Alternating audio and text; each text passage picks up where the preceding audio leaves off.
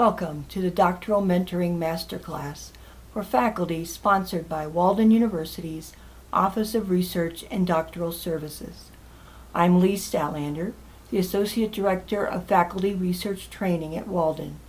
If you're a Walden faculty member and would like credit for listening to this Masterclass podcast, please make a note of the code that will be given during the session and email it to me. I hope you enjoy the masterclass. Well, welcome. My name is Lita Downs, and I'm with the Office of Teaching and Learning Excellence. And I would like to welcome you to Walden University's third Doctoral Mentoring Masterclass. The masterclasses are designed to allow faculty who have been identified as exceptional mentors to share their experiences and insights with the mentoring community here at Walden. Today's session will be fostering positive relationships. The purpose of today's session is to develop a series of strategies for how to create positive relationships with students, other faculty, and administrators.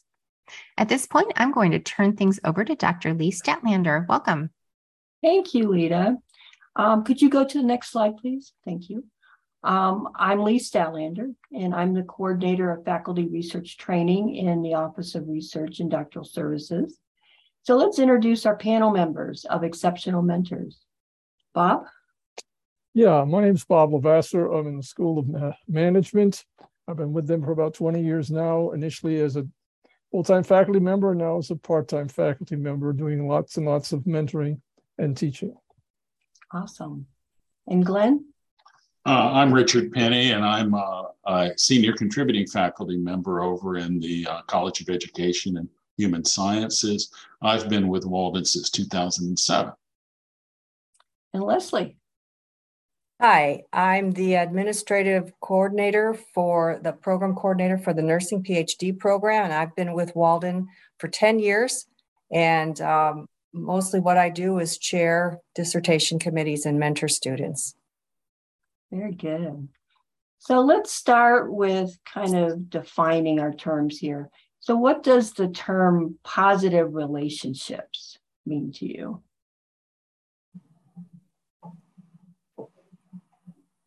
Anyone want to be brave and jump in? Sure.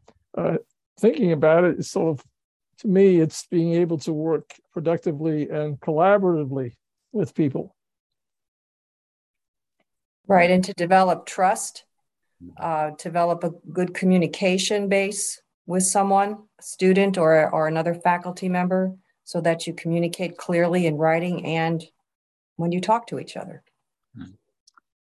And Lee, when I think about that, I think about some sort of theoretical underpinnings that appeal to us, as scholars. Sure. And one is that concept of emotional intelligence. I think that's a key component of demonstrating positive relationships and building positive relationships. There's lots of pieces to doing that. You can find lists of them.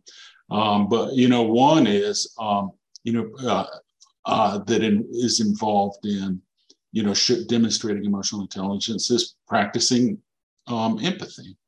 But others have to do with knowing oneself and using, metacognitive skills and self-reflective skills to understand one's own emotions.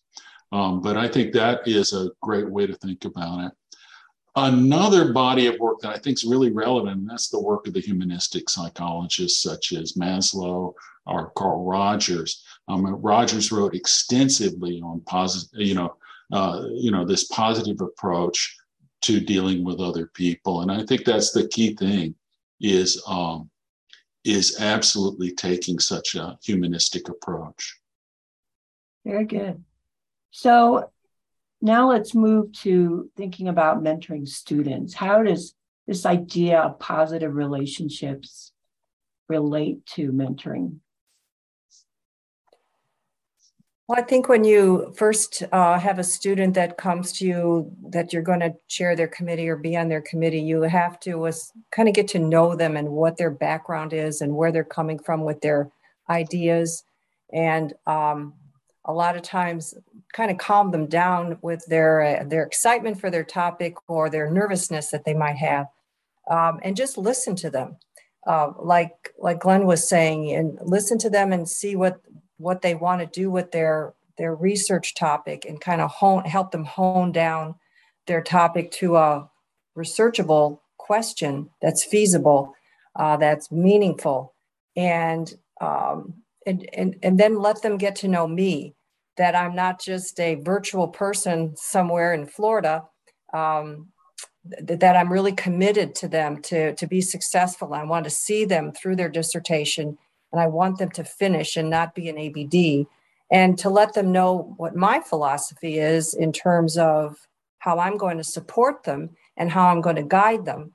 And they need to know that I'm going to give them a lot of feedback, and whether or not it's the feedback they always want to hear, but it's going to be honest feedback that I'm going to give them. And we have to develop trust so that they trust what I'm saying to them is not just to make them work harder, but to make everything better and to make it a very solid study.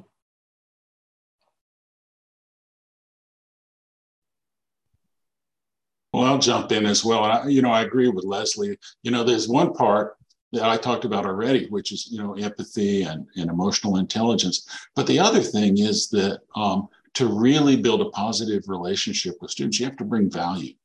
And that means being and taking the time to be truly expert as a scholar interested in research, and an expert about that student, an expert about what they're doing research. And often that means doing homework so you can catch up with that student and provide sage advice where it's needed. Bob, any thoughts? Yeah, too many. I agree with what Leslie and Glenn have said, and I just pick a couple things out here. But along the lines of people knowing that you're an expert, in a sense, bringing that to the table. I find that providing that kind of first, besides engagement, so that they're there and know you're there and know you're paying attention, is giving them that kind of feedback that they deserve. I mean by that, that it's clear and it's direct and it relates to the issues that they want to deal with. It's timely and it's actionable. And I think if people know from the beginning that you're reading what they're putting out there, and you're making your best effort to bring your knowledge to bear on what they're trying to figure out, you begin to really develop the kind of relationship that becomes very positive very quickly. Yeah, I just want to add one other thing in there, Lee. When I talk to a student, I to dovetail on what Bob and Glenn have said, I try to tell them that I'm going to be their best friend through all of this, and to guide them and to give them honest feedback, a lot of feedback, and try to give them specific comments. But they're not going to like everything I say, so I give them the spectrum of best friend to worst enemy, because they may not be happy with me some of the time.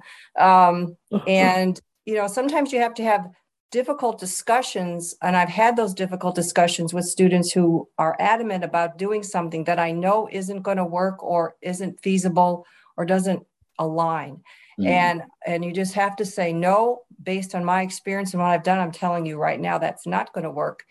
But if you think it's going to work and you can justify it to me some way, then I'll listen to you again. But that's where it's almost a parental role sometimes, where you have to say no. But I give them that range so that they're prepared in case we have to go there. But most of the time we don't. I agree with that. It's one of the things.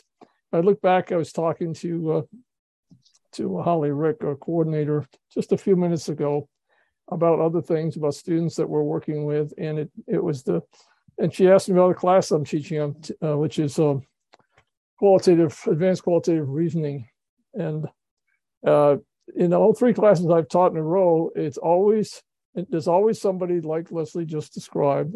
I've seen them in a lot of different types of classes, but especially they just won't let go of some preconceived idea, and that it's got to be something that somehow Walden in its beneficence and in its magnitude will embrace.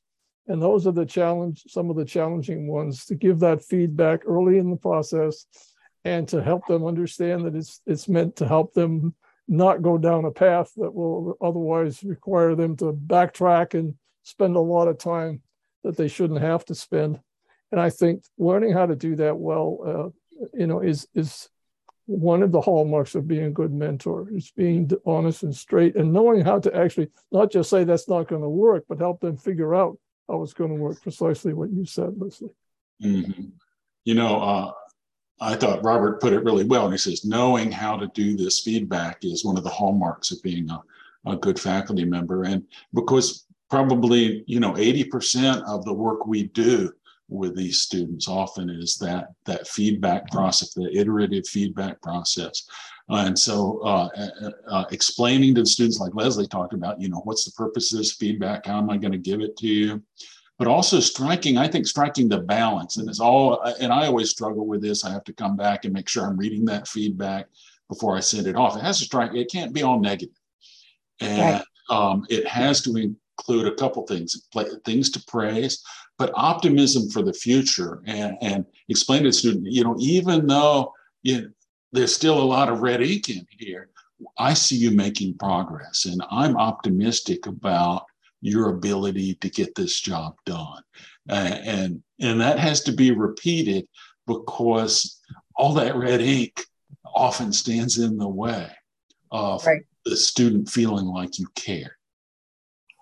Yeah, excellent. I totally agree with that. Yes, excellent point. It makes me, I thought of something that was said earlier, I think it might have been Leslie that mentioned it, but it was about being a guide.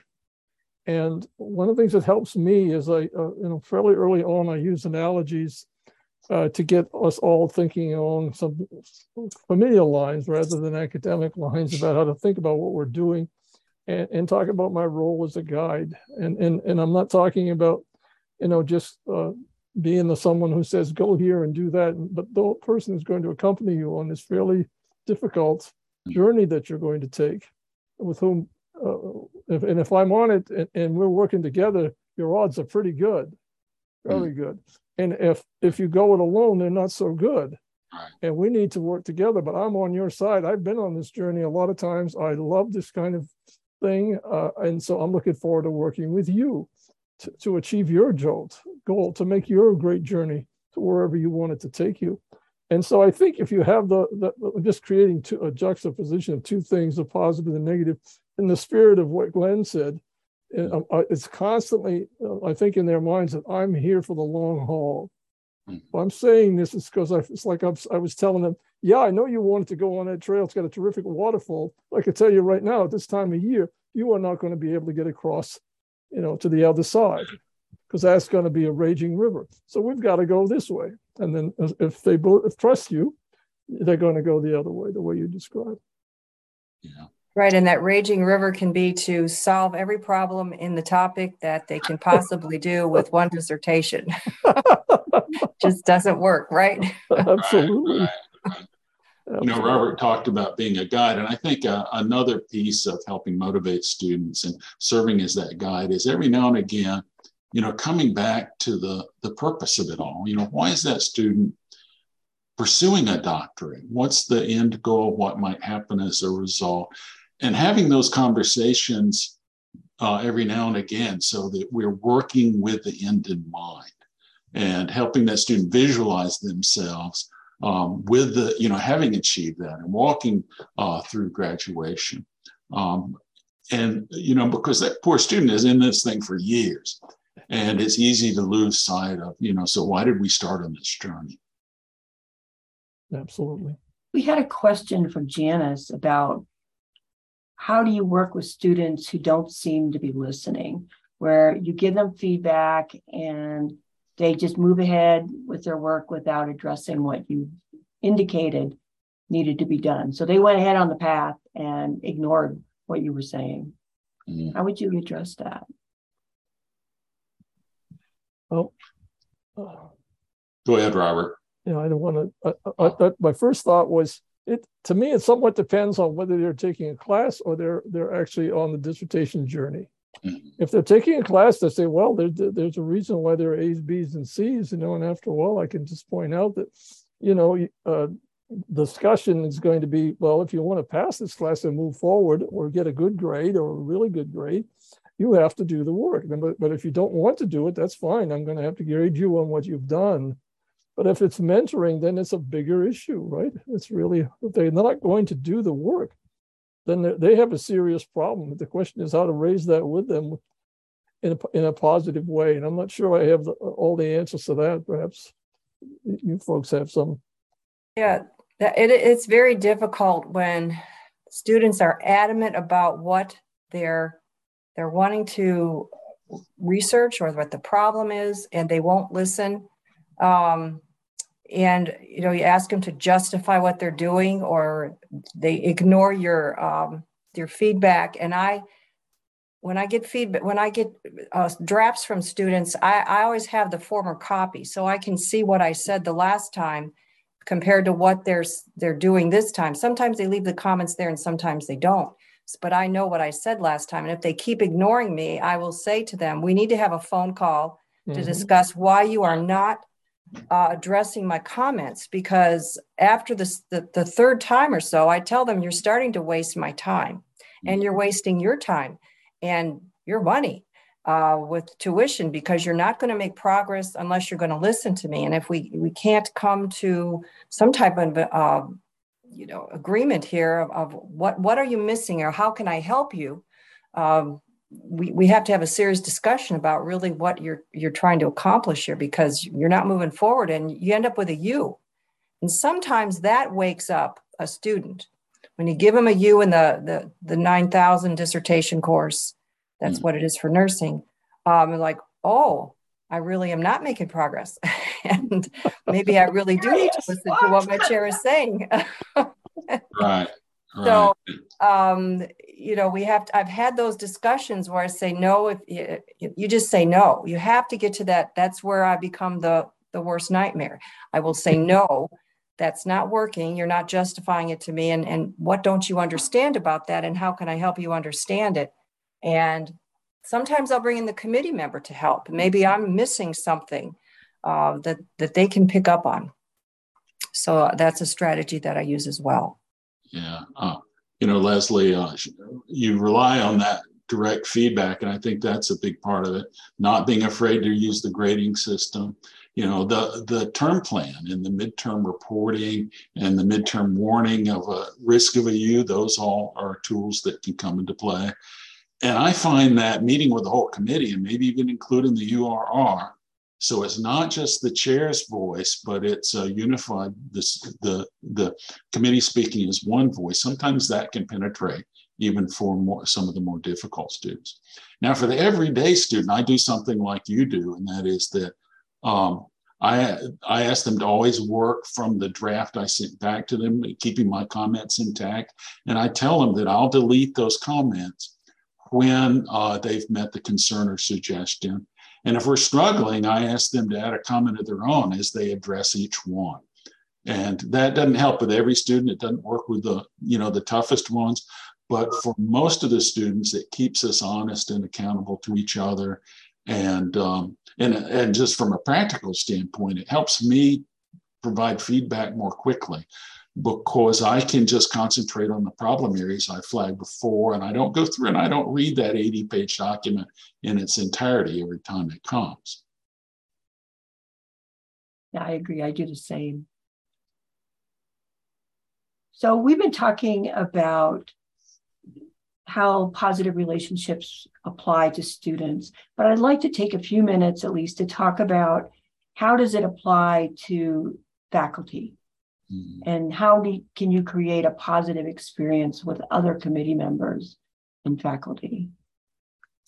Well, I'll start with one thing, and that is that I believe that the principle of academic collegiality is one of the most fundamental principles of universities. And it's just really useful for us to remind ourselves of that.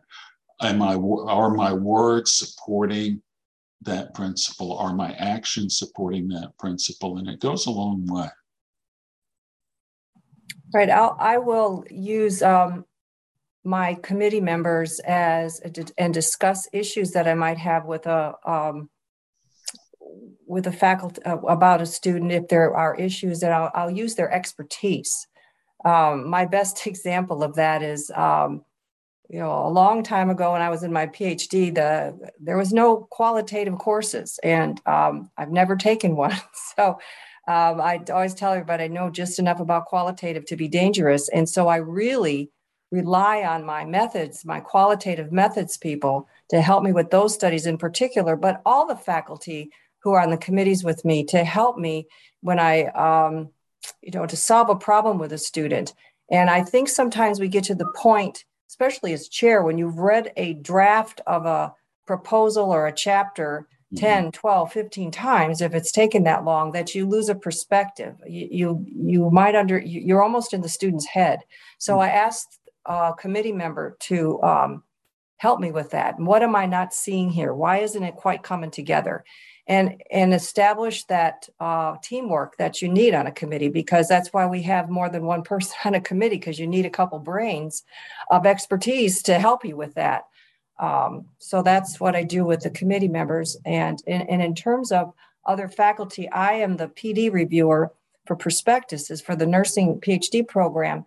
And the great majority of prospectus that come through aren't approved the first time. So I give a tremendous amount of feedback to help the student and the faculty to see what isn't aligned or what isn't there, what needs to be there, and give them examples. I have templates sometimes that I use to help give feedback. And then I tell the student good things and things they need to improve on to help them pass it the next time.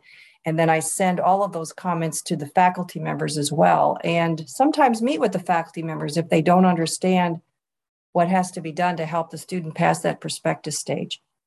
So again, we go back to communication and trust and a lot of feedback. And sometimes I'll spend 2 and 3 hours on a prospectus to give the feedback that needs to be given to help that student get through from the PD reviewer standpoint. Yeah, I have been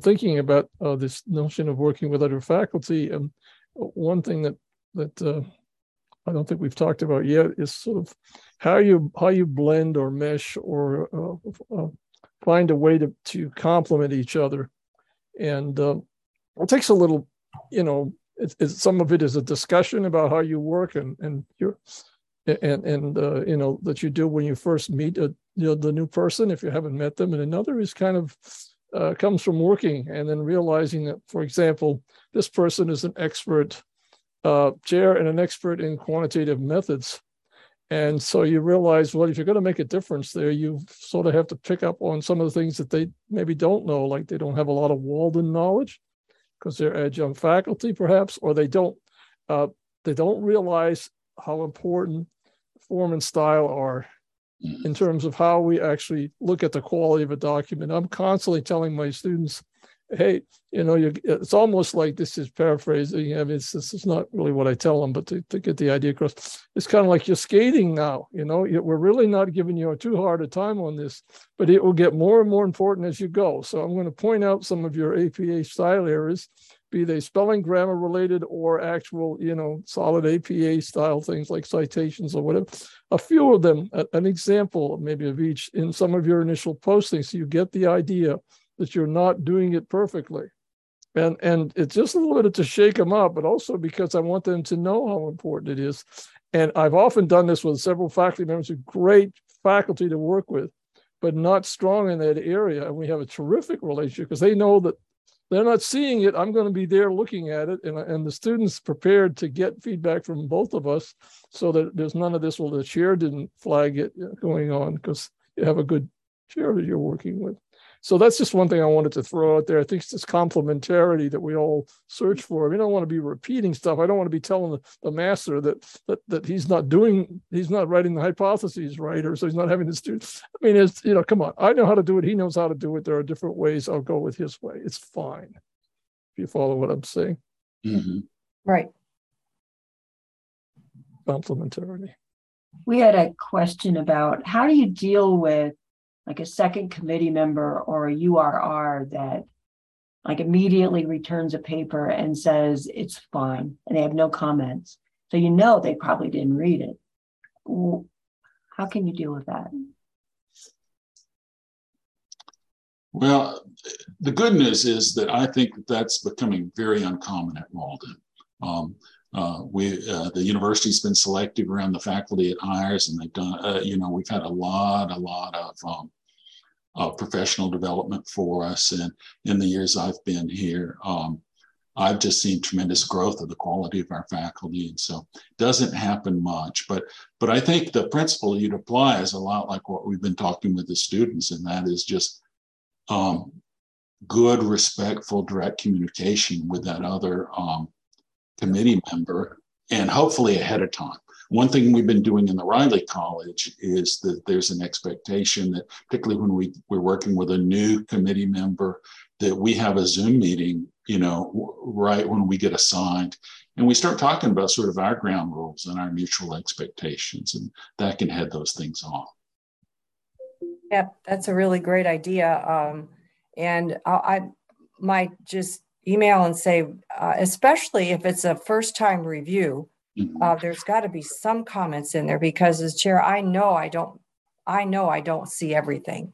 I know I have to miss something in there. So I'd want to tell the committee member, I'm depending on you to show me what I'm missing and what the student can do better.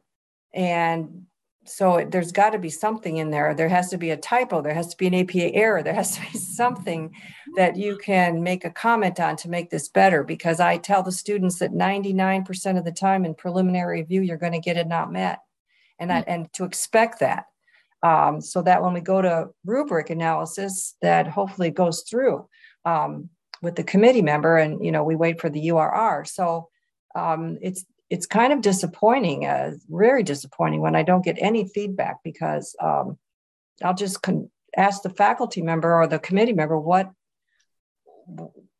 It can't be that perfect. I'm shocked if it is. So I kind of approach it that way, and please tell me what we can do better. Because if it's not caught now, hopefully the URR is going to get it, and that leaves the student confused, that well so-and-so said it's okay, and now I'm over here and I've got all of these things that are wrong. So we're doing a disservice to the students when you rubber stamp it or just scan over it. Another thing that we can remind faculty members of is, if we don't give real meaningful feedback, then that puts the university at legal risk. I think everyone knows that the university gets sued by students with some frequency, and if the student can point to places where members of the committee are not really doing their jobs, then that adds fuel to those kinds of things. Right, great point. One other thing I wanted to bring up, Lee, on the other spectrum, is when a student goes through and gets a lot of feedback from a committee member. And I know we're not perfect. We don't see everything every time, but the student addresses, or we address the concerns of the committee member or the URR, and it goes back a second time. And then that person says, well, I found something else now, and sends it back. And that's very discouraging for the student, because why didn't somebody see this the first time? I've spent 5-6 weeks, redoing this. It's a half a quarter now, it's gone by. Now I've got something else yet to do. And if it happens twice, that's bad. But sometimes I've had it happen 3 times, and that's very discouraging. So I have to have a conference with the committee member and the URR and say, look, that's another legal issue, I think, that the student can really complain about, because it's almost like we're playing a game here, and that's not what we want to do. You got to, we make mistakes, we sometimes miss things, but we've got to be as thorough as we can and not deter the student from progressing. Yeah, on that point, I think some of the faculty, I really don't know how to say this, except that believe that if you're going to hold a student up, it shouldn't be for small things that you've discovered on another review. You should be able to say, look, fix this, but I'll passing it, but we need to fix this before we go to the next level, and then see that it gets done, and not say, I'm not passing it. And this is like a small version of a bigger problem. Where sometimes some of our faculty are very, very fastidious, and that's good to a point. And when you run into the reality of the process that we're in, sometimes it can be problematic. So I think that it's good to get people to the faculty who get that point and move forward and get with the program. I think are good faculty and will be around for a while. The faculty who don't create problems for us in the university and the students, because everybody makes mistakes. Even the final documents, I have good students. I have a good student who keeps coming, I found a mistake in here. How many times do we go over this? Well, so there's plenty in mine. If you want to feel better, you can read mine, but that isn't the idea. It was very excellent work. There always are going to be mistakes. So I can't see a faculty member holding anybody up if all the I's are not dotted, all the T's aren't crossed. Dot them, cross them, or point them out if that's beneath you, but let them go and we'll fix it. Keep going.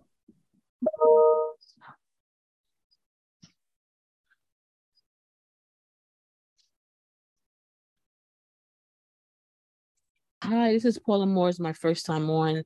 Sorry for lateness. I had a issue with family. Nevertheless, this particular issue with regards to returning documents with new edits, I don't know if they're doing it piece by piece, or this time I'll just look at the problem and the next time I'll look at the theoretical part. I don't know, but it happens, in my opinion, too many times. I've had students have their prospectus bounce back for their title. So I don't know. I'm just a little. That it gets very discouraging, Paula. It's a good point. And again, we're not perfect and we don't catch everything the first time. But, we have to remember that these are first-time researchers, and it's not going to be perfect. Goodness, if I looked back at my dissertation from 1989, I find mistakes in there, and I don't even want to open the book. It wasn't online then; it was in the book that I have bound on my bookshelf here. And so we have to. There's the minimum standards that they have to meet, and some students aren't going to be at the top. They're going to be minimum, and it's going to be okay. It's not going to be great. When you get to the end and we grade them on a scale of 1 to 3, they're going to get all ones for average, but they passed. So we have to make the decision that they've met those minimum standards and they can progress and finish, because I've certainly gotten better over the time when I've conducted more research rather than just from my dissertation. I've learned from my mistakes and get better. So it's a good point to make. Thank you. In most of the colleges, and Leslie, you can tell me if your group does this, but if a prospectus is going to be turned down, it goes to a second blind reviewer who doesn't know who the first reviewer was, and there has to be consensus before it's turned back. So my tendency as a chair is to sort of respect that process and say, they put several heads together to make this decision, and I should, take it seriously. I've rarely found myself in a situation where I wanted to quibble with the prospectus reviewers. I don't. Yeah. I'm the one that does that. When I'm on the committee, I have Dr. Long does the prospectus reviews, so I don't review my own. And then if we happen to be on the same committee together, our program director, Dr. Moss, does the reviews. So we've got that system set up, but we don't have a second blind reviewer. It's just me most of the time. I saw, Lee, I saw down in the chat, someone was at, I think Diane was talking about the low-hanging fruit sometimes that we try to clean up before we go to the finer detail. And as chair, I do that sort of thing. I often will tell the student, right now, while we're working on the fundamental framing and we've got bulldozers and cranes on the job site, we're not going to fuss with paint and wallpaper. And as long as the students understand what I mean by that, I think that goes pretty well. And I come back and work on form and style stuff later. I never do that as URR because the URR role is different. The code for Masterclass 3 is JSON 520. I often find that if there is a lot of APA and spelling and grammar issues, it's really hard to see the real issues going on in there for me. Do you guys have that experience, and how do you deal with that? Absolutely. I totally believe that we should, that the product that we're trying to get them to develop should be excellent, both in content and formatting, form and style. And that comes from my own training, but it's also something I've always understood. I worry sometimes that if we don't give students that message early on, that they will not later on understand why it's taking so long to get through reviews, because they haven't actually learned any of the stuff they needed to learn as they went along. And so I think it's important that we give them that feedback early and in the process in a way that they can understand without holding them back too much. But I will have, if I'm reviewing, I'll have, if I'm a URR, for example, I'll have the student completely redo something if it hasn't got good form and style the first time, so they know that they have got to bring it up to speed. And then I get an indication of where they really are in terms of form and style. And if they're doing really well, they'll do a better job each time. They'll keep learning and getting better. And if they're not, then we know where they kind of reached the level they're going to reach. Then I put that into my decision making as to how far to press. So I might say, yeah, we'll pass it. Keep working on the form and style. You know, you'll have somebody telling you more about form and style later, but you may be tired and not have a lot of time to take all of that into account, which I believe is what happens after the form and style review. For some people, it's very helpful. For others, they're so far behind, they're not going to make it happen. So I agree with you, Lee, that I have a hard time reading something. So partly for me, I have to get it straightened out so I can see what they're saying. Because I can't when there's multiple different meanings from everything they say, because they the way they've written it, it's confusing. So that's my opinion. Right. Or I'll refer them to the Academic Skills Center or the Writing Center to take a course if they are giving me incomplete sentences routinely, or APA style is really poor, because I can't be an editor. I can't be that much of an editor. That's not our job. I mean, some editing I do some. I probably do a lot. I do a lot more editing probably sometimes than I should, but I try to help them and show them how to write. And if that doesn't work after a couple of times, they've got to take a course or get some extra help, because I can't write it for them. I've actually had a student ask me at one point in time a couple of years ago when I was going to have their review of literature ready for them, and I said, I have written my dissertation. This one is on you. Oh my God. Interesting. Wow. I have a question. This is Laura. Yeah. I think about the students that are super sensitive. I love all the techniques and approaches, and really I'm hearing a consistent proactive approach. But what about the students who are just super sensitive and uncomfortable with critique, or students, I've thought about students that always say, I'm used to getting A's. Are there any tips for helping students just get comfortable with that iterative process?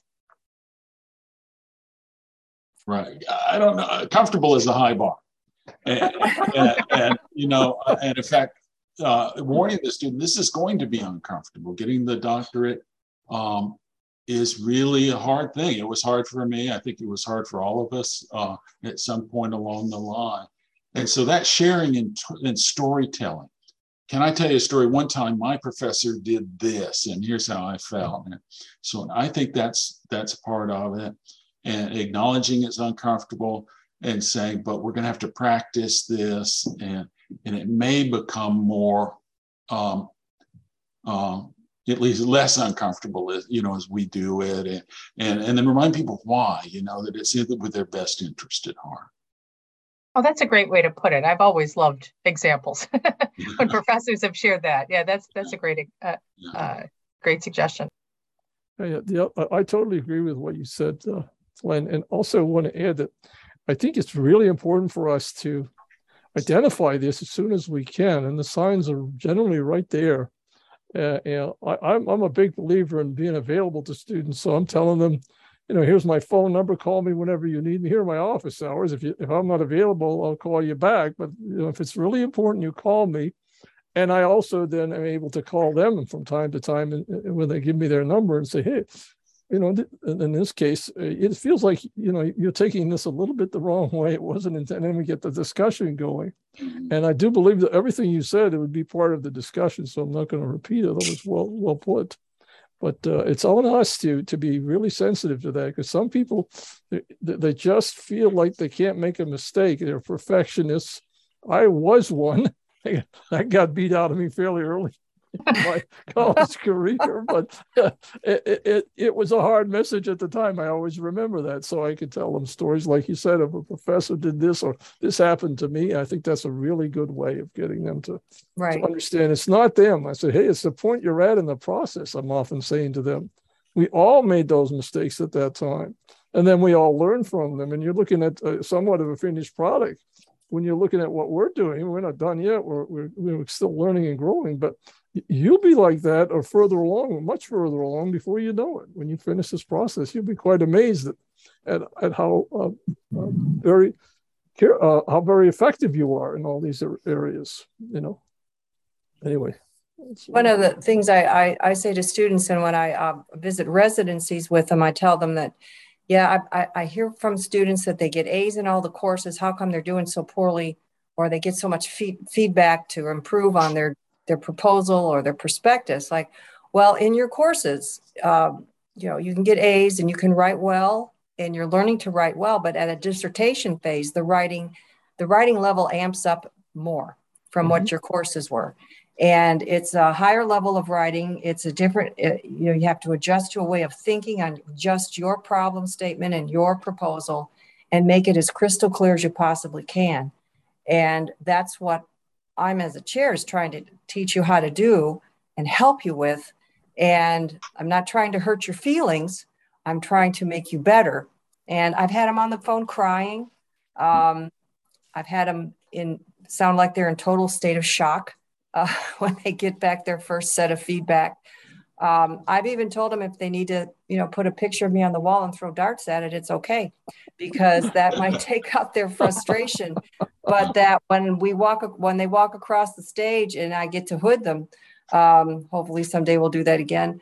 That's going to be the best feeling they have, and it's a process where they have to get tough. I guess it's part of it. And Alfie, I see you have your hand up. We only got a couple minutes left, so a quick one. Just quickly, I hear all of you, and I say, it goes back on my clinical background. So you think of adaptive behavior skills or adaptive behavior skill. You work with the hills and not with the valleys to improve the students' learning, but according to the environment. So you have a person with a disability. You don't want to make him comfortable in the entire world, but only in the environment he or she lives in. The same as our doctoral classroom. And I think it's a nice way now, how it's stated in the new prospectus class, what we were just discussing, that basically scholarly writing expectations for dissertations are different than from the coursework, where each paper is a start to finish project and you get a grade on. A dissertation is longer, over a duration of a couple of years. It needs different hills to be developed. And each student acts on it in a different fashion. Just by the way, I had a new prospectus student coming into the class.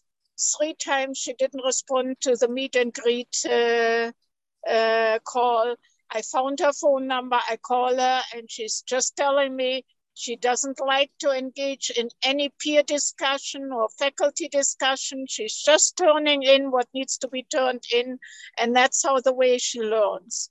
So the next day, I get a request that she wants another chair. I hadn't even talked with her, but she remembers 2 years ago, the writing feedback she got in her cultural class was she couldn't understand why she was not up to the expectation of me as an instructor. Well, she was obviously not up to it now, and she didn't want any feedback. Again, we can do only so much. We can help if the help is appreciated and if we break through to a given student. And we should never give up on a student. The student may give up on us, but we don't. So again, a good point. Oh, wow, yes. Yes. The writing skills are totally different, and the student and we have to adjust our expectations, feedback, and the student has to be more open to different feedback, more frequent feedback in the dissertation journey. All I have to say. Thank you. Well put. Well put. We are out of time, so I'm going to just thank our panelists so much for all of your great ideas, and I know we're all going to be able to use this information. We had a lot of good comments in the chat area, and I hope that we can address those in future sessions. I got some ideas for future topics from all of those, so thank you. That's great. Thank Thank you. Thank you all. Thank you for having us. Thank you very much. This podcast was sponsored by Walden University's Office of Research and Doctoral Services. Our music was by Excel Music Publishing, licensed under Creative Commons.